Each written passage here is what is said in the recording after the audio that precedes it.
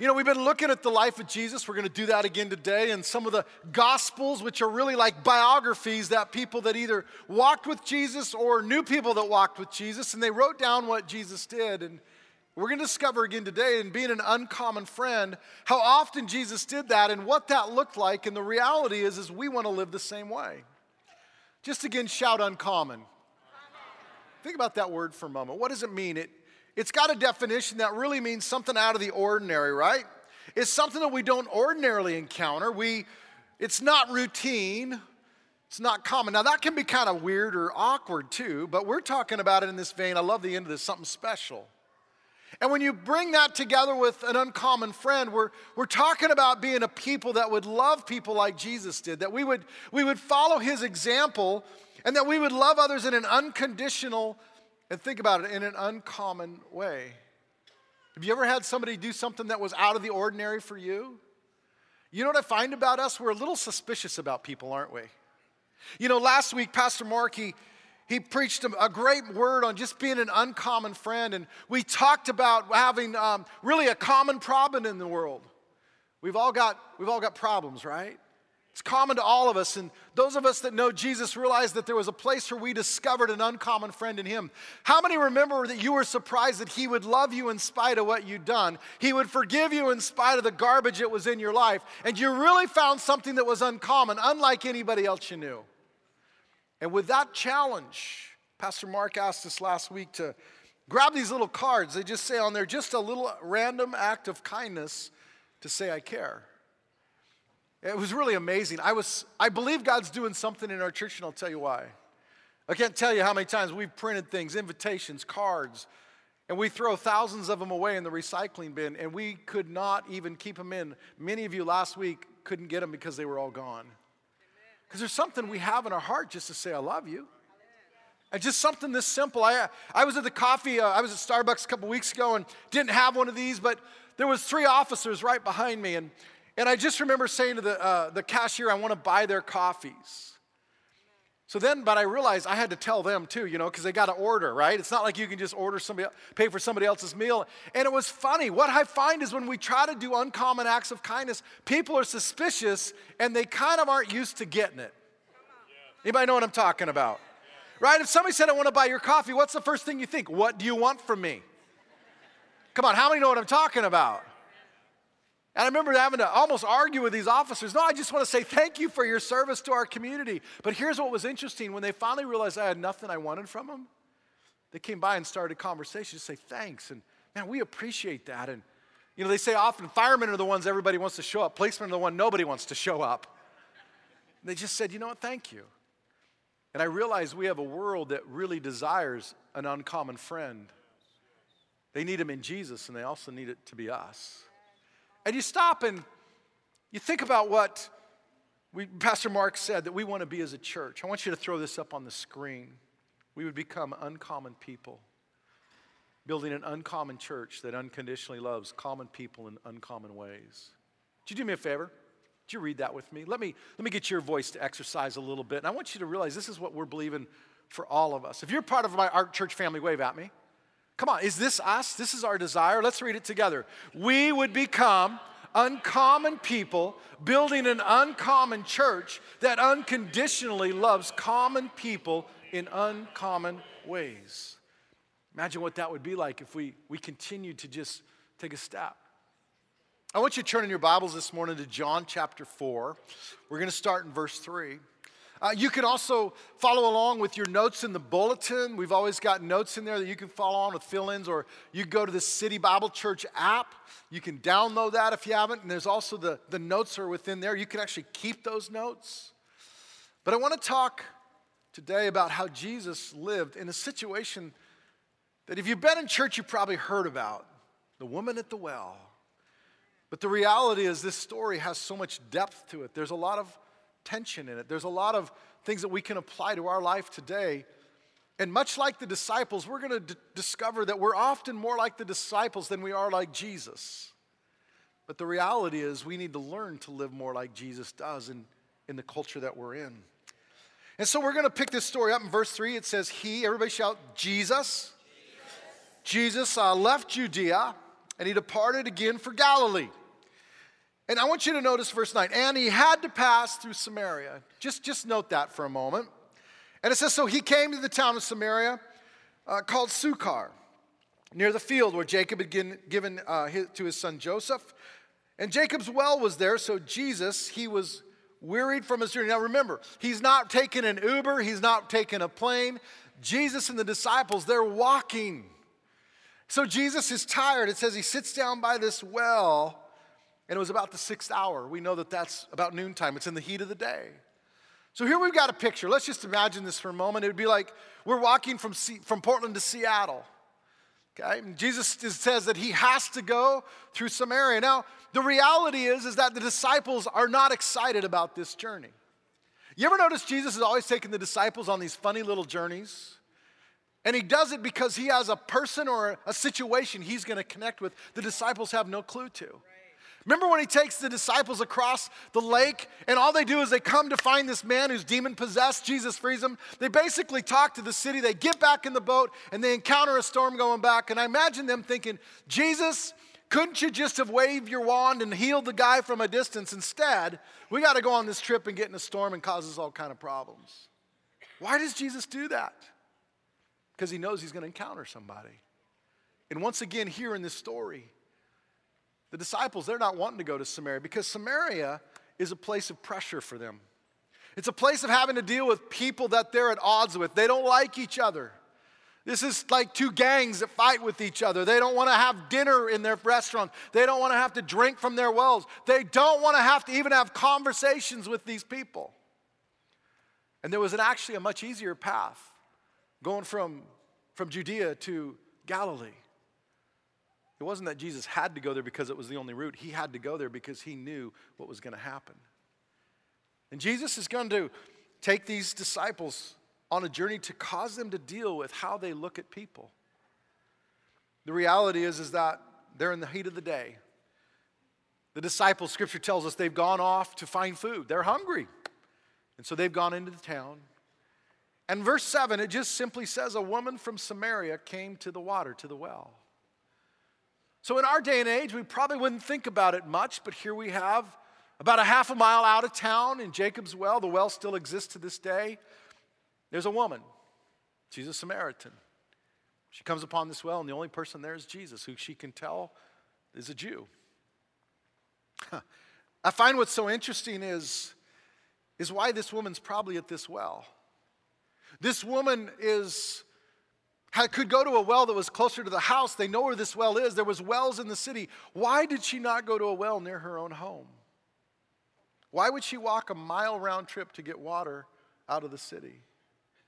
And why would she come in the heat of the day? Because normally while women are oftentimes who carried the water, they would come in the evening in the cool of the day when it wasn't so hot to carry the water.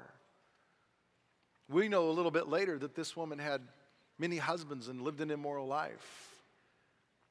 It seems to me that this is a woman who's trying to escape. I wonder if she's trying not to run into a woman of maybe one of the husbands that she's committed adultery with.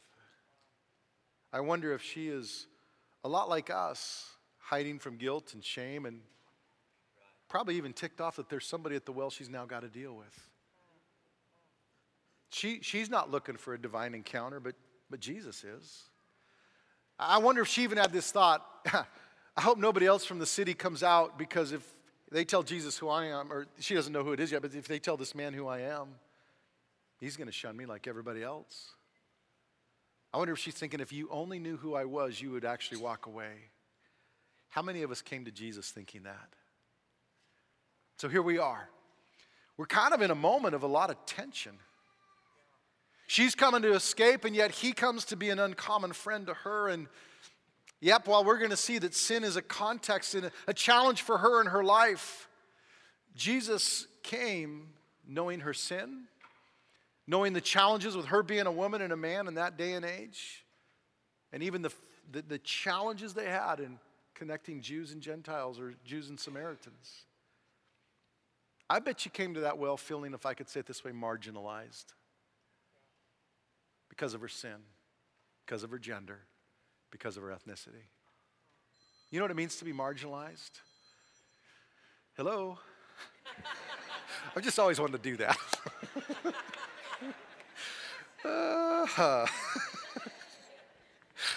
That's why I never bring my phone up here. Marginalized. Think about this. I want us to ask ourselves a couple questions today in this message. Who are the marginalized people in my world? Who do I marginalize? What causes that kind of a perspective in my world to think about people in a way that Jesus didn't think about them? And what do I need to do to get a right perspective, an uncommon perspective that would allow me to really be the hands and feet of Jesus to people around me? Here's what it means to be marginalized. When we marginalize someone, it's the way we treat a person or a group or a concept as insignificant or peripheral. Okay, let's just take all the other terms for a moment. All the other terms you could think about of what separates people. Let's just think about it in this way.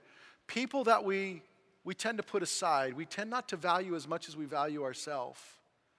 And I guarantee you that every single person in this room and listening to my voice, we do this with someone. Why? Because it's our human nature. Suddenly the room gets real quiet. The reality is Jesus, he often reached the marginalized more than he reached the masses that were the common, if I could say. And the religious leaders of the day, they got so angry with this, and the average person just were befuddled by Jesus. When you stop and think about who Jesus reached out to, and with people with sinful lifestyles that were so opposed to even the way Jesus would want them to live. You stop and you think about a woman caught in the very act of adultery, and they're thrown at Jesus' feet. Why? Not so they could help her, but to condemn her and to catch Jesus. And the religious leaders are like, yep, that's the thing we're going to do. How about those who society marginalized? And Pastor Ken a couple weeks ago talked about how children were valued in the Roman culture. They're nothing more than property. And yet what Jesus said is, hey, don't stop the little kids from coming to me. Let them come. He gave value to children. Women were almost as just possessions in a lot of cultures in those days. And yet Jesus was a protector of women. I remember when a woman comes in and anoints him, and even the disciples and those religious leaders again in the room are rebuking her, and he says, you stop it, basically. Leave her alone. She's doing what God has asked her to do. And we find in Jesus, you want to talk about a superhero, defender of the weak, come on. Jesus is the one who reached out to those who were ostracized, put aside, and looked at as less than everybody else. Lepers? How many here are going to go lay your hands on a leper? Not in that day and age.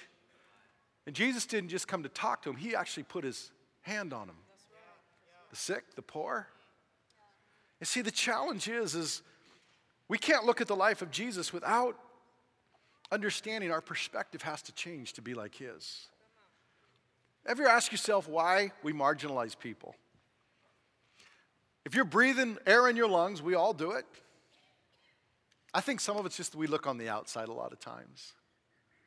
You know, tattoos are common today, but I remember when tattoos seemed to mark you a certain way. I got kids with tattoos now. I actually thought about getting a tattoo, but I can't figure out what I would want on my body for the rest of my life and looking saggy. I even thought about putting one with Robin's name, but if she passes before I do, what do I do with that, right? I'd have to find another woman named Robin who is as good as this first Robin, and that'll never happen. Whew. All the wives are thinking, how's he getting out of this one? Oh. I'm going to have them edit that one out. But don't we make judgments by how people look a lot of times? Maybe the way they wear their hair. I mean, have you ever thought this? That person doesn't fit them driving that car that they're driving. Right? I was watching American Idol last week, and we kind of like those. My kids and wife, they watch a lot of the music shows, and I love the beginning of American Idol. If you don't know what it is, it's just a singing competition where they're looking for the next great singer. And there's 3 judges, and this young guy comes out, and he's 16 years old, and if I could say it this way, he looks more like a computer programmer than he does the next singer that's going to be popular, if you get my drift. And he comes out and he begins to talk, and they ask him what he's going to sing, what he's going to do. He says, well, he's got this funny voice. He says, well, I love to sing, and it's a great thing. And they stop and said, is that your real voice? I mean, he looks like a computer programmer who's 16, but he's got a voice like a 12-year-old going through puberty. He says, yeah, I know people say that I have a funny voice, and they kind of laugh. And he says, but this is my real voice. I'm not making it up. So you could tell they're like, well, this ain't going nowhere, right? I mean, how can a voice like that sing? And they begin to have him sing, and he sings a Frank Sinatra song. And I mean, the guy he just belts it out of the park, and it's fantastic. And you can kind of see the judge's eyes just kind of get big, and it's like, that was not what I expected. And see, oftentimes what's on the inside we determine is different than what was really there because we look on the outward. And we all do that. We all do that. We all make these judgments and we have perspectives, and it causes us a lot of times to lead to the second area, which is if people are different than us. Now, let me frame it in this way. Sociologists have talked about in-group and out-group biases, and our staff's been looking at this and beginning to learn. And all it means is this. If you have every one of us have an in-group, okay? So if I play golf, anybody play golf in the room, just wave at me. Well, you guys are like scared to say you play golf. Boldly raise your hand and proudly say you play golf, even if you stink at it. Okay. Mini golf. You can play mini golf. That's fine. I don't get a lot of talk back from the congregation. Mini golf you can play. How many have never played golf, never been on a golf course, know nothing about it? Wave boldly at me. Okay, see, everybody who plays golf, because I play golf poorly, but you're in my in-group, right? We have a language we understand. There's a culture that goes with golf, right? There's expectations. I know what's going to happen when I show up to golf course. I know that when I'm playing golf with Tim Nashif, who's an amazing golfer, when I say to him, hey, did you get a birdie on that last hole? He knows what I mean. And if you've never golfed, you're thinking, what kind of birds build nests in the ground? Right? If I were to invite you for the first time and it's a hot day, it's 100 degrees out, and you show up in cutoff jeans, flip-flops, and a tank top, I know that you're going to be in trouble because the golf culture says you got to wear a collared shirt, nice shorts, and golf shoes. How many understand what I'm talking about? And we've all got in-groups, and if you're not in the in-group, then you're in the out-group. We all got them. We got them based on how we were raised, maybe the church we were in. Think about the first time you came to City Bible Church. If this wasn't what you're used to, you had to move from being an out-group to the in-group, and there were some things I remember the first time I saw hands raised, it's like, has everybody got a question? I mean, you kind of got to get used to the culture you're in. First time I went over with Steve and Beth, our missions pastors, we went to one of our foreign countries, and I'll never forget, I came out of the bathroom, a public bathroom, and there's a lady who is screaming at me. She is irate. I mean, I'm not sure what she's going to do to me, and I have no idea what I've done. And fortunately, Beth and Steve were with me, and she comes running over. I didn't realize you had to pay to use a public toilet there, and this lady's fortune was amassed from people using her toilet. Man, I remember I felt vulnerable. I felt like I'd done something wrong. I felt everybody's looking because she's hollering at me, and the hard part is because I don't even understand the language. I didn't even know what I had done wrong. But here's the thing I want us to take away from, think about your in-groups. They're really easy for us. When you're in the in-group with somebody, you tend to give people a lot more grace. When you all understand the why, you kind of work together easier. But if somebody's different than you, what I find is we tend to judge them a lot quicker when we don't understand them. And when we don't know what's on the inside, we only look on the outside. And we begin to just look at what their differences are from us. We have a far less grace, and so we tend to make judgments a lot quicker with people. Does that resonate with anybody? Yes. And you begin to look at all of our differences. That's why there's so much conflict and strife mixed with a brokenness of humanity called sin that we all have. Amen. Selfishness is just like fire underneath all the differences. And that's what you begin to realize is all throughout scriptures, the disciples had this wrong perspective. It's amazing to me that really when we begin to marginalize people, we begin to diminish their value in our eyes. We even see this in the disciples. A little bit later in the scripture, we'll come back to it, but the woman is at the well. Her and Jesus have had a full conversation. The disciples come back, they see them talking, and you know what they say? Why is he talking to that woman? It isn't, I wonder what's going on in her life. I wonder what the master's doing to help her. It's just a simple judgment. She's a woman. She's a Samaritan. He's a teacher. He's a rabbi. In fact, I wonder if Jesus is doing something improper because he shouldn't be talking to a woman all by himself. They actually judged even Jesus and his heart based on not knowing what was going on in the heart of Jesus. Man, it's really a wake-up call for a lot of us to realize how easy it is for us to do that. It might be the difference of the color of our skin, but how many times more is it just the differences that we don't even perceive that are more subtle that we tend to let rifts come between us? And so we see what Jesus begins to do. You see, the perspective that we have, let me just ask you a couple real questions. Do you look at people that are different you, that have a different view of sexuality, gender, and marriage? Does that begin to make you minimize their value to God and to you? We've got differences, and I'm not talking about rights and wrongs in the moment. I'm talking about a heart of unconditional love. People that don't believe the way we do, and I think even as Christians, we have created a lot of our own problems by not loving people the way Jesus did many times.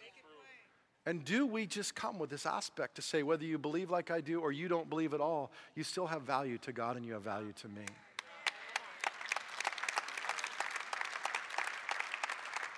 How about those who have less than we do? How easy it is to judge sometimes. Or those who have a lot more than we do that we also can judge.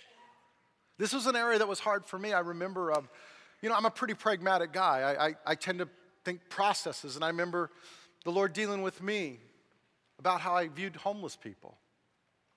And the reality is, he didn't deal with me in a sense of he came and gave me a story. He brought me a person. He brought me a person named Adam. Adam, he was a guy that was about 6'4", about 300 pounds. He was the biggest guy. And I remember leading him to the Lord. They came to our church at 217 and began to build a real relationship with him. I remember just really, he became a close friend. He was like part of our family. He would barbecue for my kids' birthdays, and him and his wife and a little son.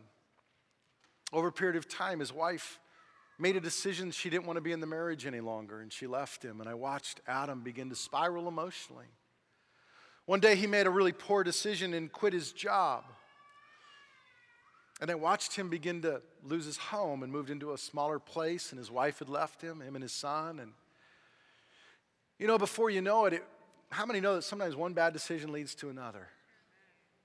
Struggling to find a job, and we helped him with food. We found him a place to live for a season, him and his son. But ultimately, he got a job in a bar. It was where he found a place. Because of his size, he was a bouncer, and before you knew it, he was addicted to cocaine. He lost his son and ended up on the streets. See, I watched a really good friend of mine who I love dearly and still love to this day. I watched him not be an issue to be solved, but a person to be loved. When I go by a homeless person now, I think there's a place that people need to take responsibility. That doesn't mean that doesn't need to happen.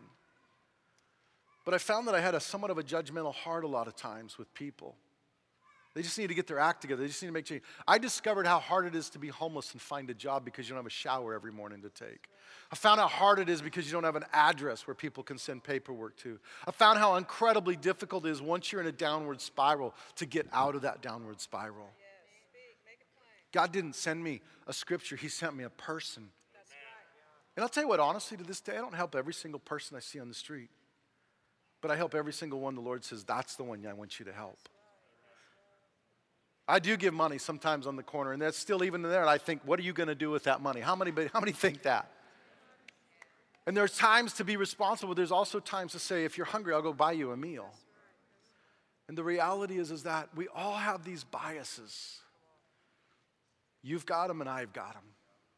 And I just want to go back and look at the rest of this story to just see what Jesus did, because it's so beautiful and what he models again for us in an uncommon perspective that allows us to be a uncommon friend like Jesus was. And the first thing I realized is that he just had an uncommon desire to approach people. I mean, Jesus is one gutsy guy, you got to admit. Now, being the Son of God, I think, does help a bit, right? I mean, that he fully knows everything does help a bit, but he's still modeling to us that we've got a desire to approach people. It simply says here he is in this scenario. He's at the well, and here comes this woman, and he positioned himself. That's why he had to go to Sychar, was not because he wanted to take a longer route, but he knew that he was going to approach a lady today who had a need. And as he comes to that well, he positions himself. He's just sitting there. He could have sat within 100 yards of there. He could have been back away from the well where she wouldn't even had to have the uncomfortable presence of Jesus in the spot, but instead he goes right to the heart of the situation. And are we willing to get messy with people, approach people, and be approachable by people? I wonder even what our very characteristics of our personality lead people to either draw near to us or be pushed away by us. How many times do we need to leave our views out of things, not because we don't have a right to them, but maybe because they push people away from us? And I'm not talking about that. You've got a right to those things, but I'm saying at times they need to be secondary to the mission that, like Jesus had, I got to go because there's somebody God's got for me. He sat himself by a well, but it also led to this aspect that he was willing to engage her. It just says that a woman from Samaria came to the water, and what did he do? He talked to her. Imagine the tension of that moment. Right? We don't understand. We think we got gender problems. They had gender issues back then. Even if you go back and look at the writings, they didn't consider women to have value. You were not supposed to speak to a woman. You couldn't be, if it was your wife or your daughter, you could talk to them, but other than that, you had nothing to do with the opposite sex. What does Jesus do? He just smashes the first gender barrier and he talks to her. And you notice what he says to her. Hey, give me a drink of water. I think if I was Jesus, I might have done something different. But he just kind of says, would you give me a drink of water? I need you to go to my next slide. And what he says is, it says the Samaritan, for his disciples had gone away into the city to buy food. And here's this woman's answer. She said, how is it that you, listen, a Jew, asked for a drink from me, a woman of Samaria? There was every reason for Jesus not to engage with this woman. We've got gender problems. We got ethnicity problems. Sounds a lot like our culture today, doesn't it? It sounds like a reading of America in 2018. And yet Jesus, what does he do? He doesn't back up. He doesn't lean away. He leans in, but he leans in with a purpose. And she says, how is it that you, a Jew, would ask for a drink from me, a woman of Samaria? Think about this. Jesus willingly engaged knowing her race, her gender, and her sin. He knows that she's been unfaithful to her husband. She knows that she's got either relationship problems at best or she's got sexual addiction at worst. We don't know exactly what it is, but he knows all of that and he chooses to start a conversation with her. And it led him, though, to probably one of the more unusual conversations between two people. He answered her. This is how he answered her question. Why are you talking to me? He said, if you knew the gift of God and who is saying it to you, give me a drink, you would ask him and he would give you living water. Amen. Jesus begins a conversation that she thinks we're talking about normal water, but Jesus is beginning to take it to a spiritual conversation. Yeah. We know from even what it says in the end of the scripture and what John says a little later in 9, when Jesus talks about living water, spiritual water, he's talking about eternal life. He's beginning to share with her good news. He's beginning to tell her that he loves her and he accepts her right where she's at. And he says everyone who drinks of this natural water, he's saying, will be thirsty again as they sit by this well. But whoever drinks of the water I will give will never be thirsty again, for the water I will give him will be in him a spring of living water welling up until eternal life. Do you know what I love about this? Here's our tendency a lot of times. Hey, God loves you. By the way, let me tell you what you got to change. Let me tell you what you've got wrong in your world. And then I'll tell you how God loves you and wants to unconditionally forgive and accept you.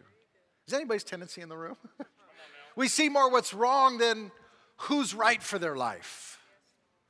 But Jesus, he just comes in to kind of open his arms to her. Someone who's been marginalized. Someone who her community's marginalized. Someone who the Jews have marginalized. Someone that men have marginalized. And by the way, many men have taken advantage of, most likely. And Jesus just begins to model this unconditional love, if I can say it that way. And I think it's interesting that Jesus is using This water is a metaphor of human desire. She's thinking of a natural thirst, and Jesus is saying, I recognize you've had a thirst to fill the hole in your life. You've used relationships to try to fill it. You've used sexuality to try to fill it. You've used different things to try to fill that hole, but nothing will ever fill that hole until you recognize that I am the Savior of the world, and I can bring wholeness to you, and I can bring life to you. What she came out to think she was going to quench in the natural, she had to step out of her everyday life to quench it spiritually, to encounter an uncommon friend in Jesus. And that's the heart that we all have to come back to in our own lives each and every day is, are we willing to love those who are different than us unconditionally? Because it's that unconditional love that builds a bridge to what Jesus did next, and that was he had a boldness to share uncompromising truth. You see, the reality is this truth is so necessary for people.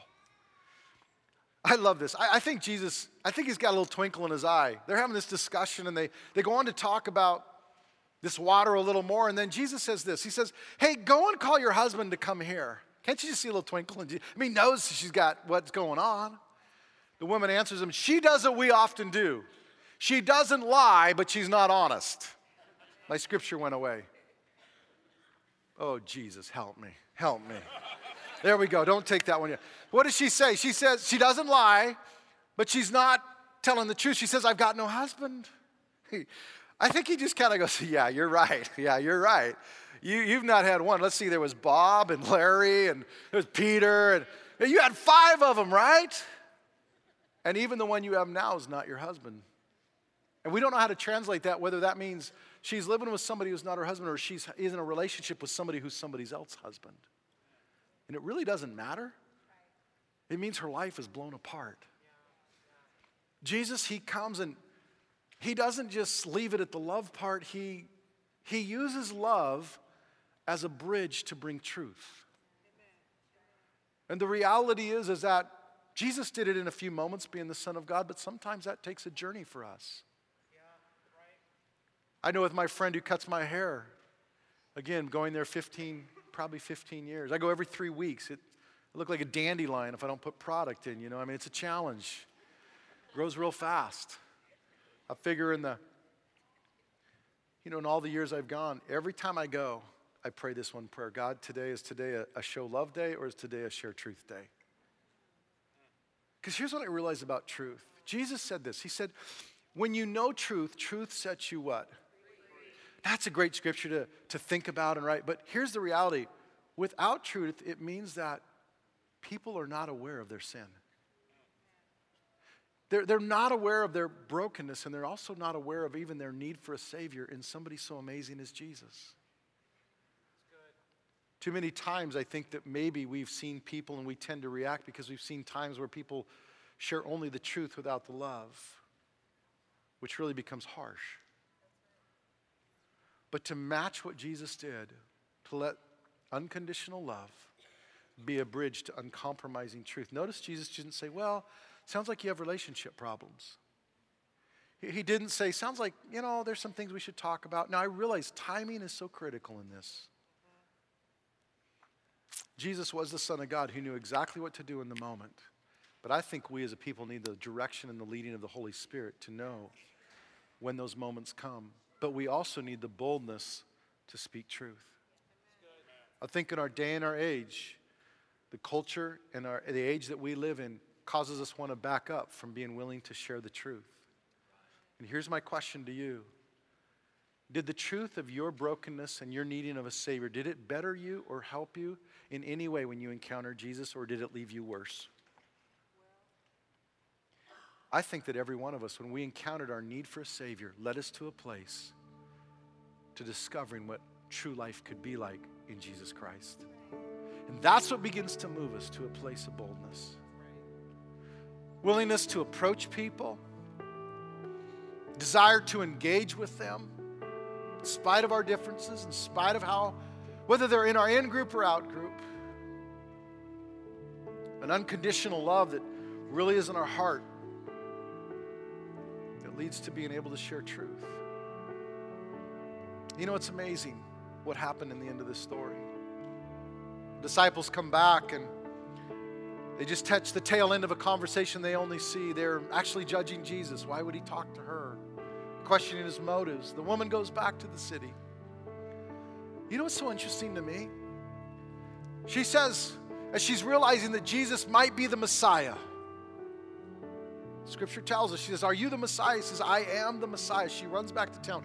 You know what she tells everybody? She doesn't tell them, I met a guy and he prayed for me. She says, I met a man and he told me everything I did. What's the only thing Jesus told her he did? He read her mail about her sin.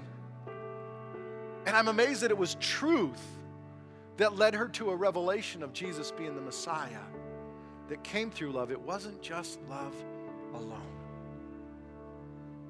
The disciples, they're a lot like us, right? They're still struggling. They come back and we see this scripture, and under this where I'm talking about just being an uncommon conviction to be an uncommon friend. And the disciples come back and now they're starting an awkward conversation. They just say, Rabbi, eat. But he says to them, I have food to eat that you don't know about. I think, Jesus, what are you talking about?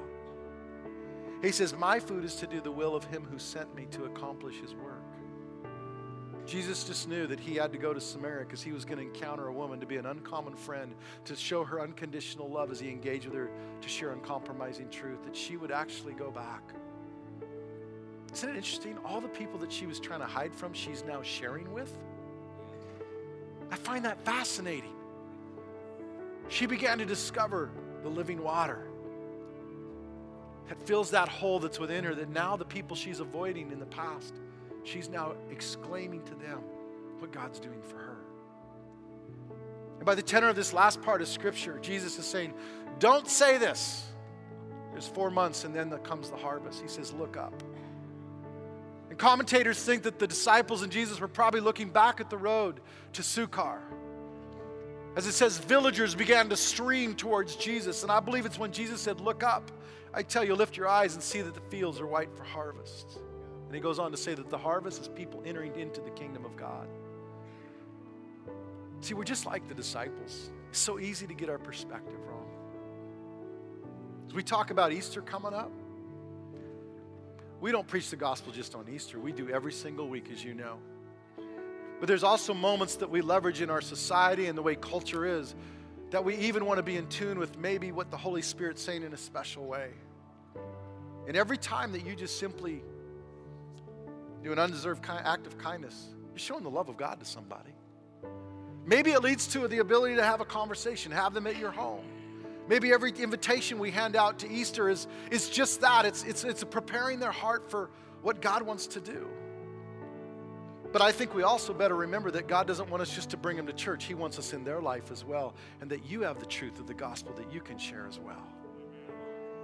And today, as we close this service, I ask this question: who is it you marginalize? Who is it God is speaking to you today about that he wants your perspective to change? A lot of times we resist some of that because I'm not that person, I'm not that way, but I got to tell you, all of us have brokenness in our life. Jesus was an uncommon friend.